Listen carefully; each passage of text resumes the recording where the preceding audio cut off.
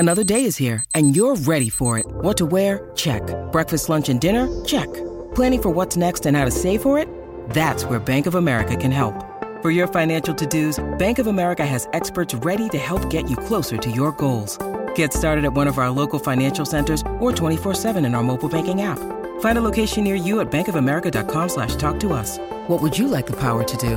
Mobile banking requires downloading the app and is only available for select devices. Message and data rates may apply. Bank of America N.A., member FDIC. Mom deserves the best, and there's no better place to shop for Mother's Day than Whole Foods Market. They're your destination for unbeatable savings, from premium gifts to show-stopping flowers and irresistible desserts. Start by saving 33% with Prime on all body care and candles. Then get a 15-stem bunch of tulips for just $9.99 each with Prime. Round out Mom's menu with festive rosé, irresistible berry chantilly cake, and more special treats. Come celebrate Mother's Day at Whole Foods Market. My name is Patrick J. McGinnis, and I coined the term FOMO. That's short for fear of missing out, and it's why some people end up following the crowd. But we're not like them. We're part of a new species that isn't afraid to do things differently. I call us FOMO sapiens. And this is the show where you'll meet people like us, phenomenal FOMO sapiens, to learn how they find the courage and the ideas to live exceptional lives. FOMO. FOMO. Welcome back to FOMO Sapiens, the show for people who don't just follow the crowd, but instead take their own path to success in business and in life. I'm your host, Patrick J. McGinnis, a venture capitalist by day, author and podcaster by night. FOMO Sapiens 24/7, and we are continuing on with the Bold Thinkers. I expanded Bold Thinkers Month into Bold Thinkers 6 weeks because I just kept finding more, and I wanted to share them with you. And our topic today is a really relevant one because it is summer. We're going to the beach, and of course, that's the kind of time when you start thinking like, maybe I should eat a little healthier. Maybe I should be a little more thoughtful about my sort of level of fitness. And my guest today is an expert in how to stick with the decision to change our habits in diet or exercise. Her name is Michelle Segar, PhD, and she's the author of the new book, The Joy Choice. Now, Michelle is an NIH-funded sustainable behavior change researcher at the University of Michigan, and she is also a lifestyle coach. For nearly 3 decades, she has pioneered methods to create sustainable, healthy behavior change that are being used to boost patient health, employee well-being, and gym membership retention. All the gyms going to be loving Michelle right now. As a psychologist who aims to contribute towards societal level change, she was honored to be named the inaugural chair of the U.S. National Physical Activity Plans Communication Committee. She's also been an advisor to the Department of Health and Human Services and a speaker for the WHO. She has done it all, and she's going to tell us how we can make these changes. Now, today you're going to learn about these concepts, the concepts of the habiters and the unhabiters, the people who are disciplined and can actually form habits easily, and those who, like many of us, cannot. We're also going to learn about how you can make better diet and exercise choices, no matter how disciplined you are or are not, if you're a habiter or an unhabiter. And we're going to talk about what Michelle calls the 4 decision disruptors, what gets in the way of sticking to our decisions. Now, as always, I have a small ask for you, and this is an easy one. If you haven't gone and checked it out yet, go to FOMOSapiens.com. Check out the shop. Hats, sweatshirts, stickers, all kinds of good stuff. I've been wearing my FOMO Sapiens apparel around, and what's crazy is people see me wearing it. They say, where do I get that? And then I see they have purchased something. So these products are fresh. If you have any feedback, you're like, you know what, Patrick, I want this or that added to the mix, let me know. You can get me on email at letsconnect@patrickmcginnis.com. All right, and now on to the interview. So as you know, I like to start every conversation the same way. So I asked Michelle this question. What's a formative decision you've had to make to get to where you are today? So I love that question. And it takes me to a fork in the road at the very beginning of my master's degree in kinesiology, where I thought I was going to be working on one topic and with a certain person. And I took a class and I found myself drawn to a different person in a different lab. And I had to decide, would I stay on the path that was paying me a regular stipend, but that I wasn't as excited about? Or would I leave that path and go work with this other person and in a lab focus on other things that really excited me? And I made the hard decision to shift paths, and that is absolutely why I'm doing what I'm doing today. I love that you talked about something that happened to you in your educational kind of journey, because we forget that when you're in college and you've decided to study a certain path, then switching to something else can feel really daunting and scary. And so I remember I had the same thing when I was in college and I didn't want to do it. And I called home and my mom said, like, you have your whole life in front of you. If you want to change course. So that is a valuable way to start off this conversation. Now, Michelle, your new book, The Joy Choice, is about a topic that a lot of us struggle with. It's a topic that I myself in the past have struggled with, and that is weight loss and exercise. So I didn't tell you this yet, but when I was in high school, I lost 50 pounds. Okay. So I was somebody who didn't exercise, and I made all these changes, and it really changed my life and set me out in a path where now, I exercise and all that sort of stuff. So it's important to me. It's something I think about. I want to get started, because we're going to get into all of these ways that we can have a better relationship with weight loss, exercise, and the decision-making around it. But, why did you choose this topic? So, gosh, now that's a really complicated answer. But I will say that I have to say one thing first, so I don't forget to say it, because it's really important.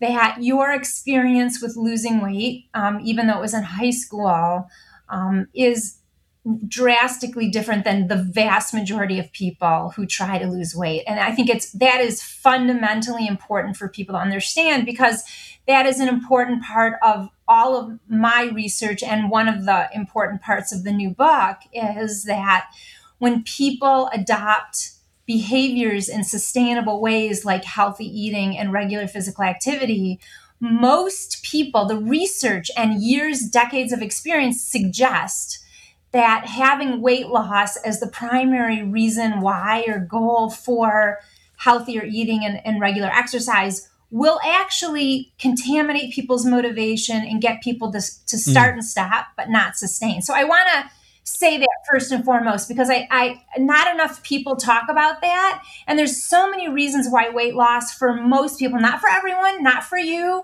but for many to most people, it cannot be an effective, sustainable Well, I would also motivator. say that, it's easier to do it in some parts of your life than others, right? So, in high school, like that's kind of all I had to do, right?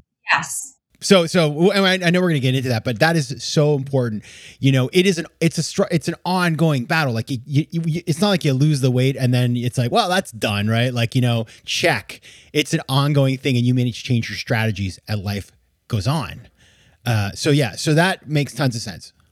And if you don't have a positive life, I call it an ally. If you don't feel like healthy eating and regular exercise is like an ally for you, it's actually more of a frenemy, then people won't stick with it. And that's kind of the highest level reason why weight loss kind of taints people's relationship with these behaviors that are absolutely crucial for sustaining any weight that's lost. But, we probably don't, we could have a whole conversation just about that. And, you asked why I got into it. And basically I have always been deeply, deeply interested in what motivates people.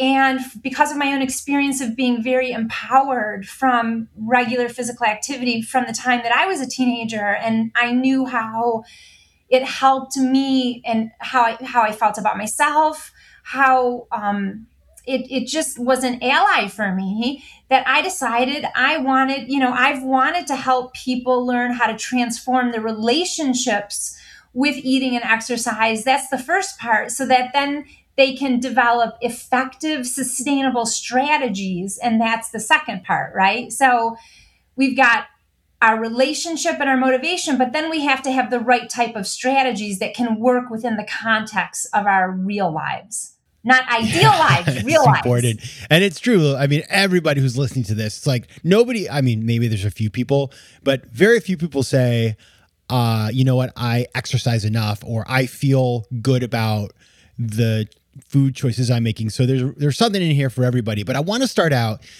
you know, as I read the book, you talk about these two concepts. One is called a habiter and the other is an unhabiter. So I think it's going to be important to lay out what those are for the rest of our conversation. So why don't you unpack those for us, those two concepts? So those are two categories that I created to give us a fun,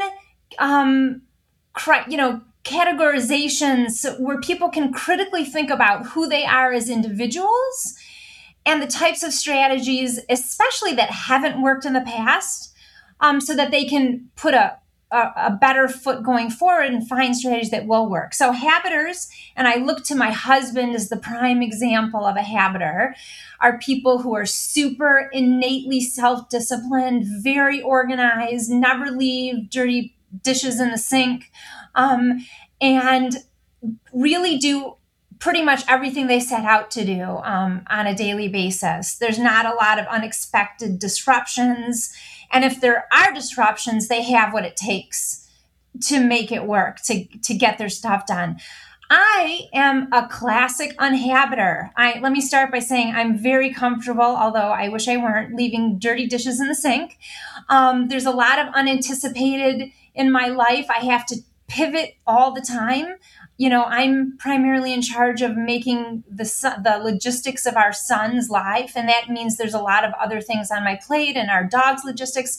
I don't have as much discipline as my husband does. So in general, a habiter is someone who might be more successful creating automated, unconscious, non-conscious exercise or healthy eating habits, whereas an unhabiter, someone like me, would be less successful because our personalities and life contexts don't really meet the criterion for successful habit formation.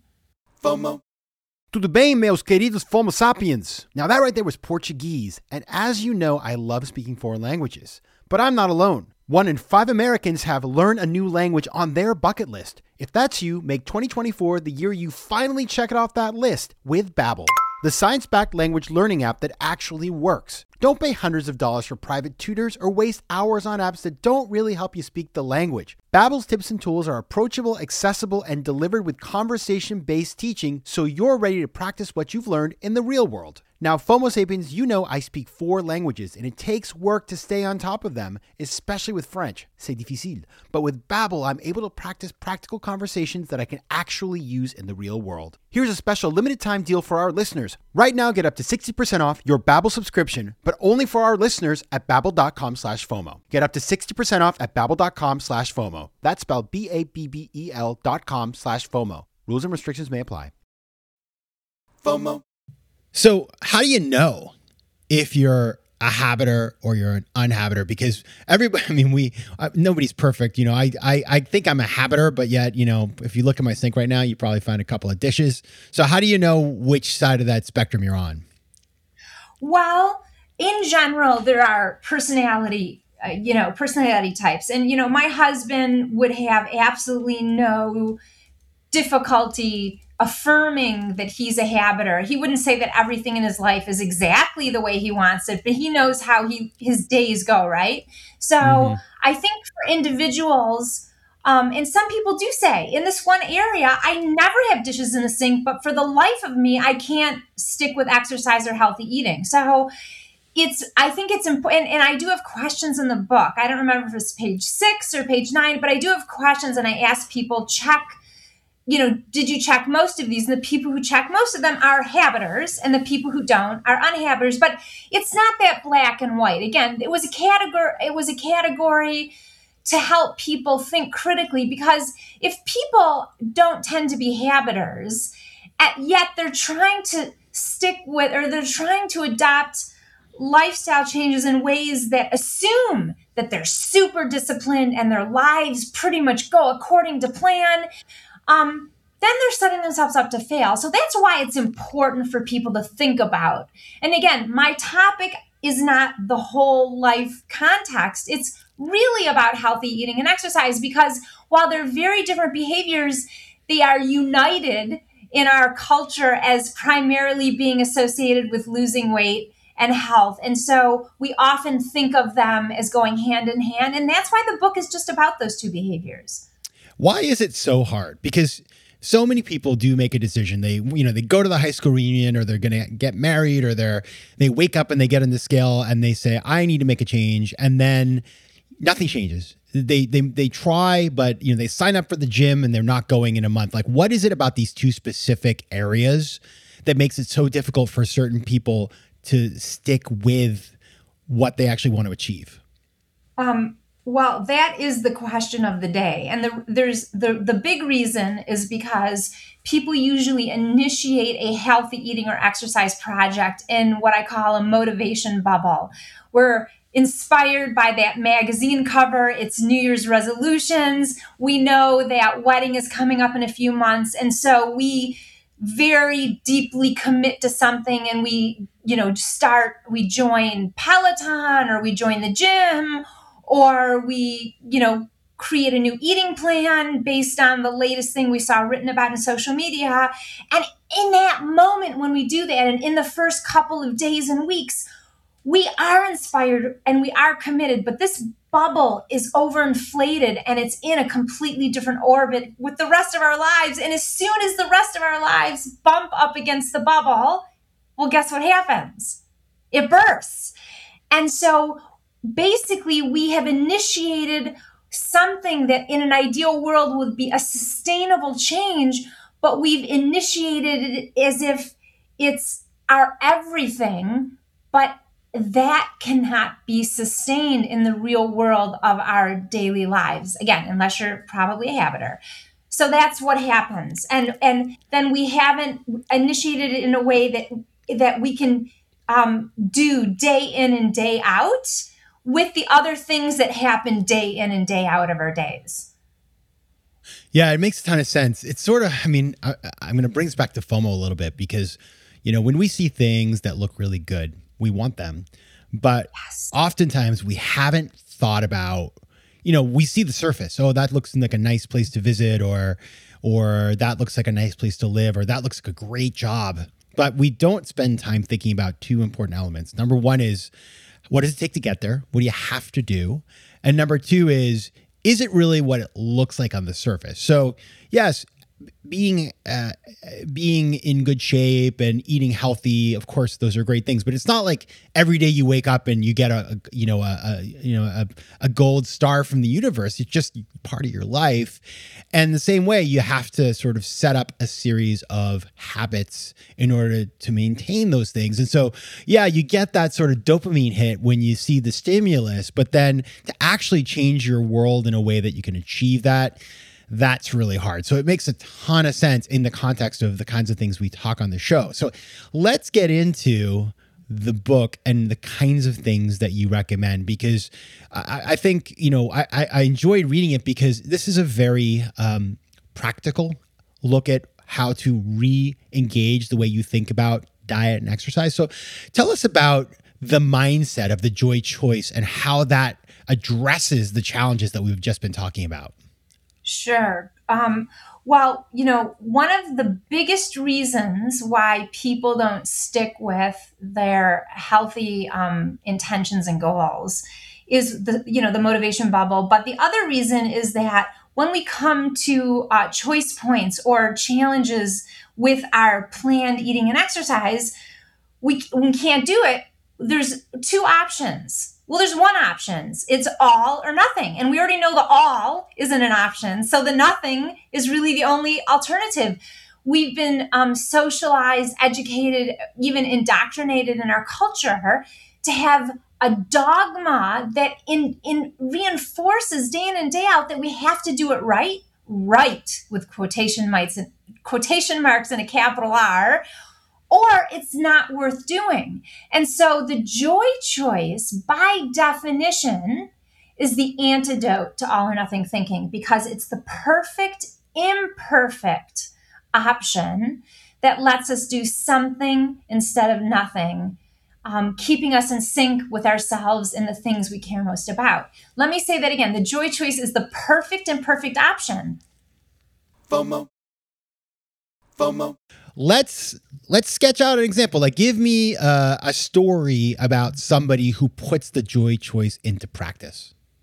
Oh, that's okay. Great. Thank you for asking that. So I'll tell you a story about a client who was starting to exercise, and she had a pool put in, not a fancy built-in pool, just like an above the ground pool to water walk in. And she, her in-laws were visiting, and she just started this plan with me. And so she came home, got in her suit, got her earbuds. She was going to, do a little boogieing in the pool while she walked around it for 30 minutes. That was going to be the beginning of her new exercise plan.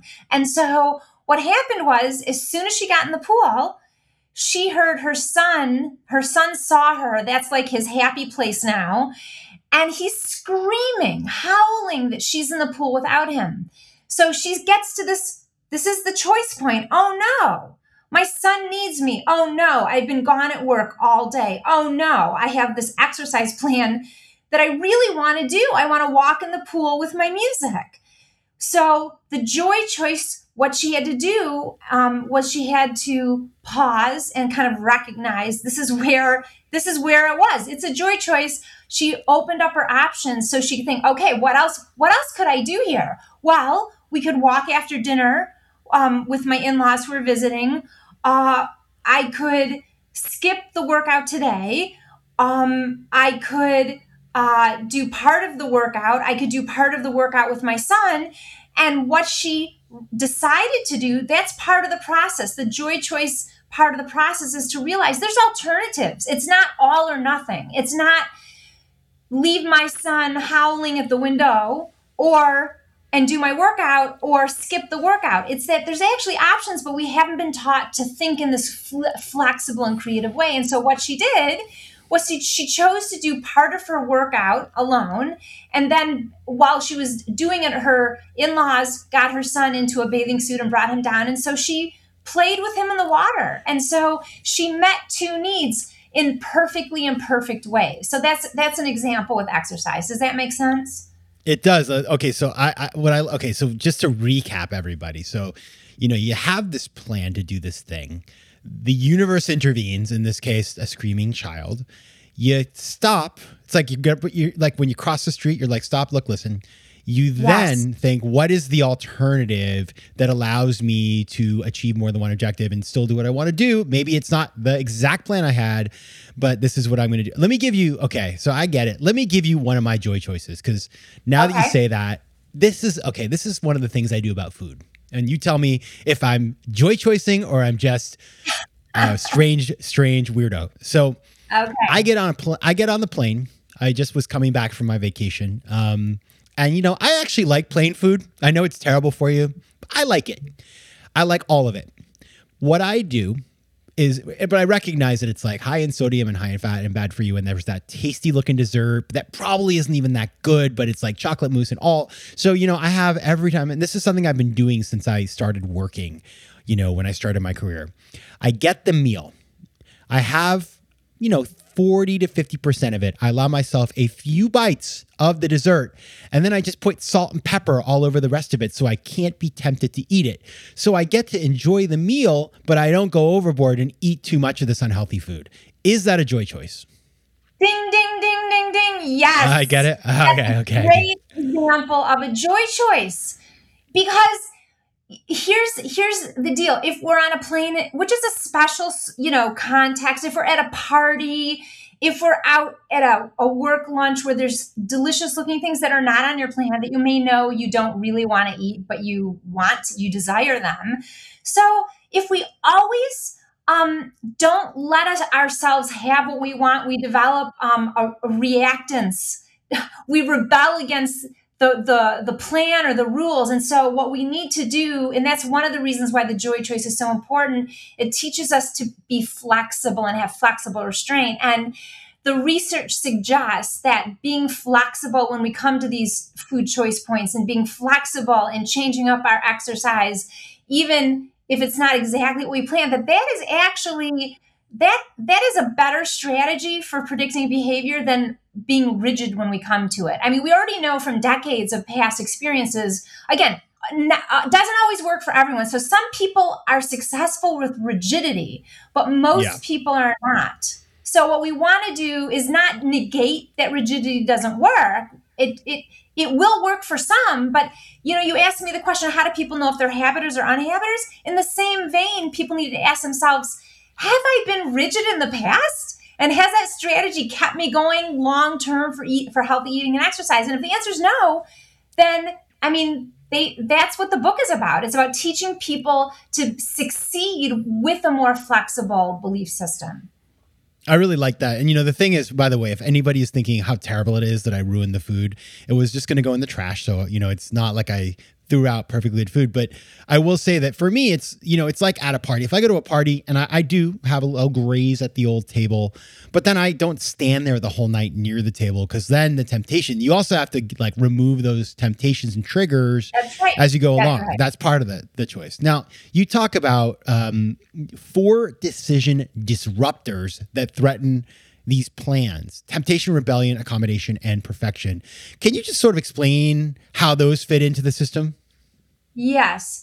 So what we're talking about, and I know that, what your podcast is about decision making, right? And so what's going to get in the way of us making an adaptive decision? And listen to the word. I'm trying to be really precise with the words I'm using. I'm not saying an exact same decision every time. I'm talking about an adaptive decision that keeps us on the path through perfect, imperfect choice making. So what's going to get in the way? Well, temptation, pure and simple, is one thing. If we're at that point of challenge, like you're on the plane and that meal is in front of you and you are tempted to eat the whole thing. That's an example of a decision disruptor where you just have a visceral desire. Again, it's not addiction. It's just a visceral desire to eat it. Well, that is something that could distract you from making an optimal decision at that point. I'm not going to go too much into it, but suffice it to say that there's new theories just about eating and just about exercising that have to do with our brains that can help us, empower us at these moments of choice with addressing the temptation. That's temptation. Rebellion is when you want to just say, screw you to the diet you're on or the exercise you're about to do. And that is an innate human motivation when we feel controlled to do something that we actually don't want to do, when we're forcing ourselves to do something or not letting ourselves do something. And think about how in your head you're rebelling instead of thinking about an adaptive option that could be the alternative to doing nothing. So that's rebellion. Accommodation is a little different, but it's very common. And it's when people just subsume their own eating and exercise needs below the needs of others. Not sometimes, but every time. So if every time you're at a party and you were following a plan that you really wanted to follow and that helped you feel better and have more energy, but every time someone offered you a piece of cake, even though you didn't want it, you said yes just to make them feel good. That's a great example of accommodation. And then finally, perfection. This is all or nothing thinking in a nutshell. This is when we believe it's got to be, there's only one right way to do something. And if you can't do it that way, you may as well throw the towel in. And so think about how the inner narrative in our brain takes over again, instead of going toward the joy choice and toward using the executive functioning system that our brain is set up for. Oh, so much good decision-making stuff here in the temptation, rebellion, accommodation, and perfection. So the book is The Joy Choice. You can find out more at Michelle's website, which is michellesegar.com. That is Segar, where you can also take a quiz about decision traps. And you can find Michelle on Instagram at Michelle Segar. Michelle Segar, thanks so much for being here. Thank you. FOMO. If you like today's show, please be sure to rate it and recommend it to your friends. And as always, you can find me on Instagram at Patrick J. McGinnis, on Twitter at PJ McGinnis, and on the web at FOMOSapiens.com or PatrickMcGinnis.com, where you can get all kinds of free resources to live a more decisive and entrepreneurial life. FOMO Sapiens is recorded in New York City. Theme music is by Mike McGinnis and editing and post-production is by Josh Elstro.